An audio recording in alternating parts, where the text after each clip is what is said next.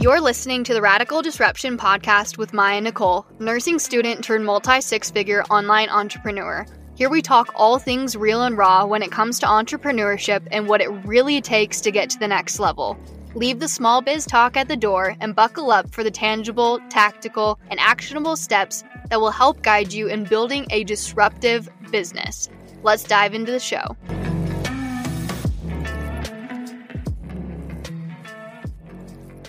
Hello. Welcome back to the podcast, which is all on how to create SOPs. First off, though, what the heck is an SOP? I remember when someone was like, you should create SOPs for your business. I was like, SOPs? I'm like, I don't know what that means. I immediately went to Google. I was like, what the heck are they talking about? SOP means standard operating procedure, but really, what the heck does that mean? It's actually very simple. It's just a written set of work instructions for a task. So think like step-by-step instructions that you and or your employees can follow to be more efficient, reduce mistakes, and also control quality ultimately. I'd like to think of it like a flow chart. So like if blank were to happen, then do blank. Or if you've seen those flows where it'll ask like a question and then based off of whether or not you say like yes or no, then you'll get like a different answer or you'll get put into like a different flow. That's kind of what you want to think of when it comes to SOPs. What types of SOPs do I recommend creating? You can create a bunch of different SOPs. These are the ones that I recommend though. Failed payments, handling refund requests, team member onboarding, client onboarding and offboarding, launching an offer, and then batching content like emails, podcasts, Instagram, blog posts, whatever makes sense for your business. That being said, that's obviously just to name a few. You can create SOPs for basically anything in your business that you follow a step-by-step process. And again, it's just a step-by-step process that you put into a document. I will say that you would be surprised by how many things have a step-by-step process, even when you think that they don't, as you start thinking about implementing SOPs in your business. So think of tasks that you repeat in your business. Most of them, if not all of them, can be systemized in this way. For a really long time, I was like, there's no tasks that I do every day. There's no repetition. Like I do something different. I approach tasks and situations differently each time. But the deeper that I actually looked at things, I saw patterns. And then I realized that those patterns could be turned into SOPs, like a step-by-step.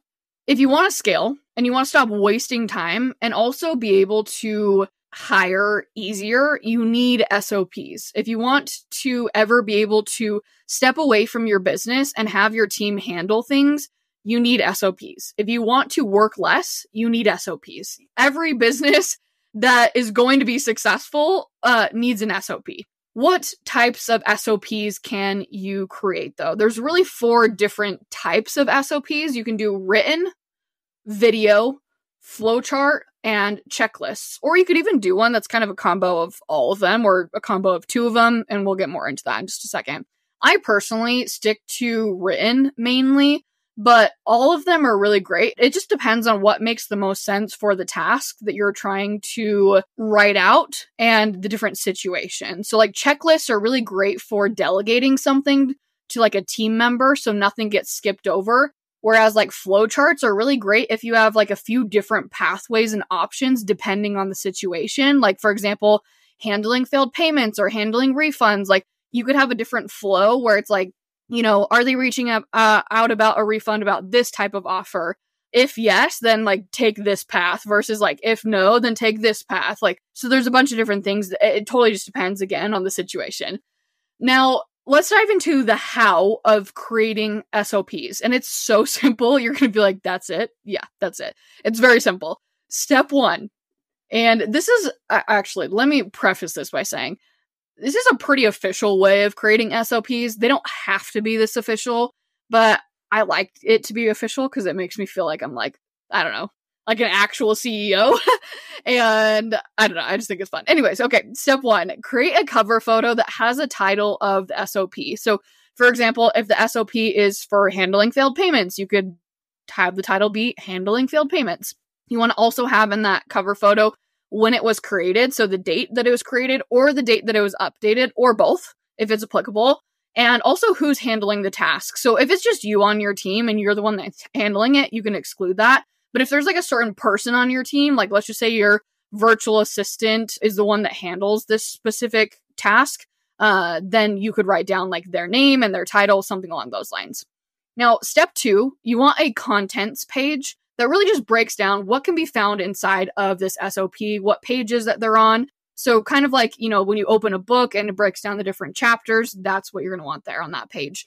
Step 3 is an overview or a summary of the task and why it's important and any goals that you have with the task. So that way, and this is really important when you start to hire, obviously, like you're going to probably know why the task is important, especially if you're creating an SOP on it. But when you start hiring other people, they probably don't know why that task is important. What goals you have with that task. Like, for example, if the SOP has anything to do with like communicating with customers, maybe you have a goal of communicating really quickly with customers and getting back to them within the first 12 hours of their response or their inquiry or whatever. Like maybe that's a goal that you have. Write that down on that page. Step number 4 is where you start writing down the step-by-step process. So I like to kind of think of it like IKEA instructions, which actually, that's probably a bad example now that I'm saying that out loud, because IKEA instructions are probably not the best instructions, but any instruction manual, where it's like, step 1, do this. Step 2, do this. Like that's what you're going to be putting in this step. And this is where, a flow chart is going to come into play, a checklist or written steps. And if you're doing a Loom, or I should say, if you're doing a video, I recommend doing it as a Loom. I would verbally do all of these steps. So steps 1 through 3 that I just ran through, a cover photo, the contents page, the overview and summary, I would verbally do those inside of a video if you're doing the video SOP. Let me give an example of a very brief, and this is not at all detailed step by step, but like this is what you would want to do inside of this document. It would be something along these lines. So I could create an SOP for how I handle failed payments. So first, once the failed payment email comes in, I will let my automated email system handle it. After the 3rd failed payment email, I will reach out to the customer and say XYZ, and I'm literally going to put like a script of whatever it was that I would say. After the 4th failed payment, the customer's access to the offer will be restricted. And then 15 days after the 4th failed payment, I'll send the remaining payment balance to collections if it hasn't been paid. That's kind of like, again, that's like a step-by-step, right? So like if this doesn't happen, then do this. After the 3rd failed payment, do this. After the 4th failed payment, do this. That's a very brief, not at all detailed breakdown. But I would write out all of that, right? And I would put it into a document so I can reference it every single time that there's a failed payment, or my team can.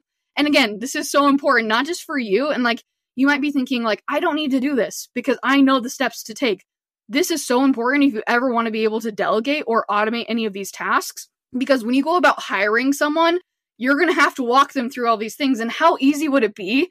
So easy, by the way, if you had an SOP in this beautiful document or this beautiful video, wherever it is, the format that you created it in, and you're like, hi, this is the SOP of how to do, the whatever it is that the tasks that you're delegating to this person. And they're going to have a step-by-step detailed system to walk through. And this is going to minimize the amount of mistakes that are being made, right? And it's also going to help them so much because they can always just refer back to it with any questions, which kind of leads me to step 5 of how to create an SOP, which is the optional last few pages of this document.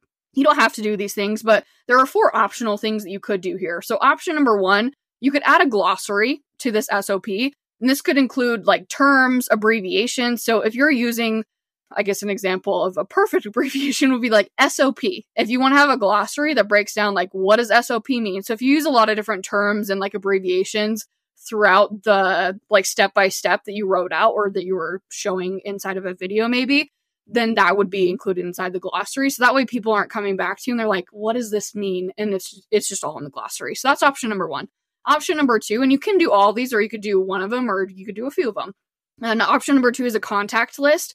So if someone needs support with that task, who do they go to?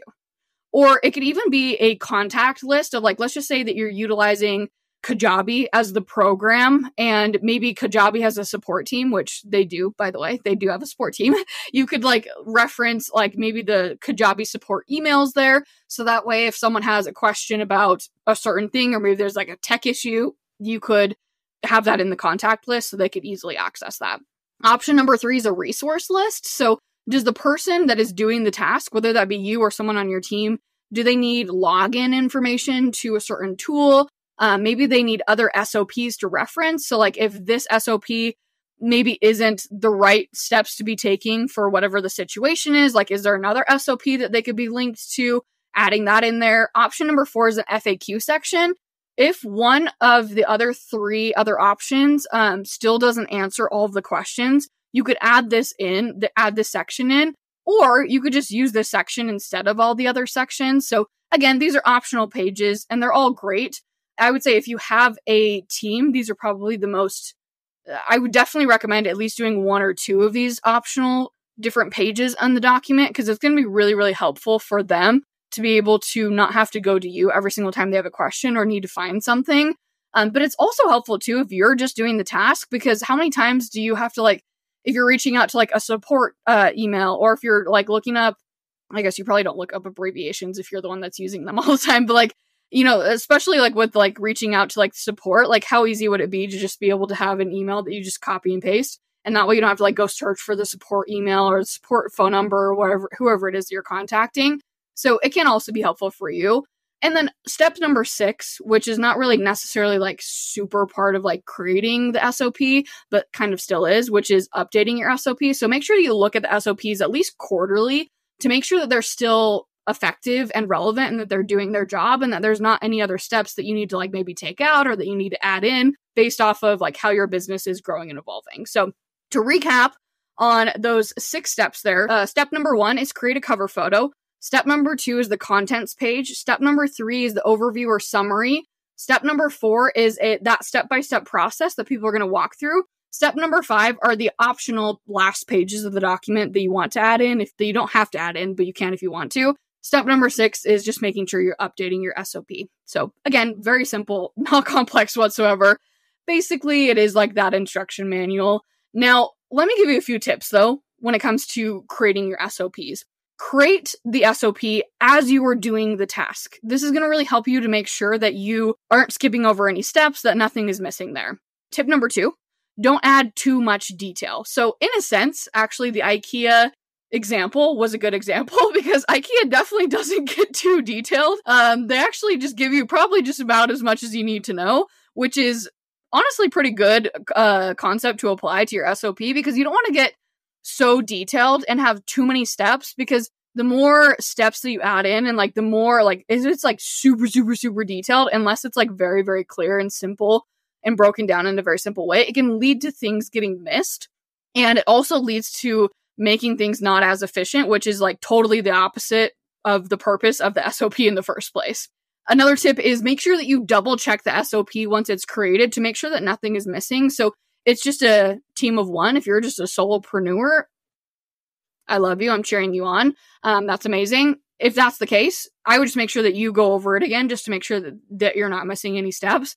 And if you have a team, though, you could have them review it. And then my last tip is use screenshot images to really enhance the clarity of the step. Anything that like could use a visual example to it, like maybe like there's a certain like place in like the tool or program that you use that people often can't find. Like you could show a screenshot with like maybe an arrow pointing to like how they can find that certain resource. So again, like the visuals can really help add more clarity to the process. But also if it's like really visual, you could also just use a video instead of writing it out in text. So that would come back to like, what is the best way to create this SOP? Maybe the best way, if it's super visual, wouldn't be to do it in a written format. It would maybe be to do it in a video format. Some tools that you can use for the different formats of SOPs. If you're doing a video, you could use Loom, like I was talking about earlier. And if you do like a flow chart, there's a program that's called Lucid Chart. That's a really good one. And if you're doing like checklists and like a written document, you can just use Google Docs, or you could use Canva. It doesn't have to be anything crazy. Whew. Okay. That was a lot, all in a short amount of time on SOPs. But I really hope that it was helpful in helping you to get started systemizing your business and really putting the steps into place to be able to scale, you're never too early into your business to do this, and you're never too far into business to get started. I'll catch you on the next episode. If this episode has served you in any way, I'd love it if you shared what you've learned, any aha moments that you may have had, or something that you loved, and tag me on Instagram at Maya Nicole. And if you haven't already, hit the subscribe button and leave a 5-star review so that we can continue to learn and grow together. Thank you so much for your support. I love ya, and I'll talk to you in the next episode.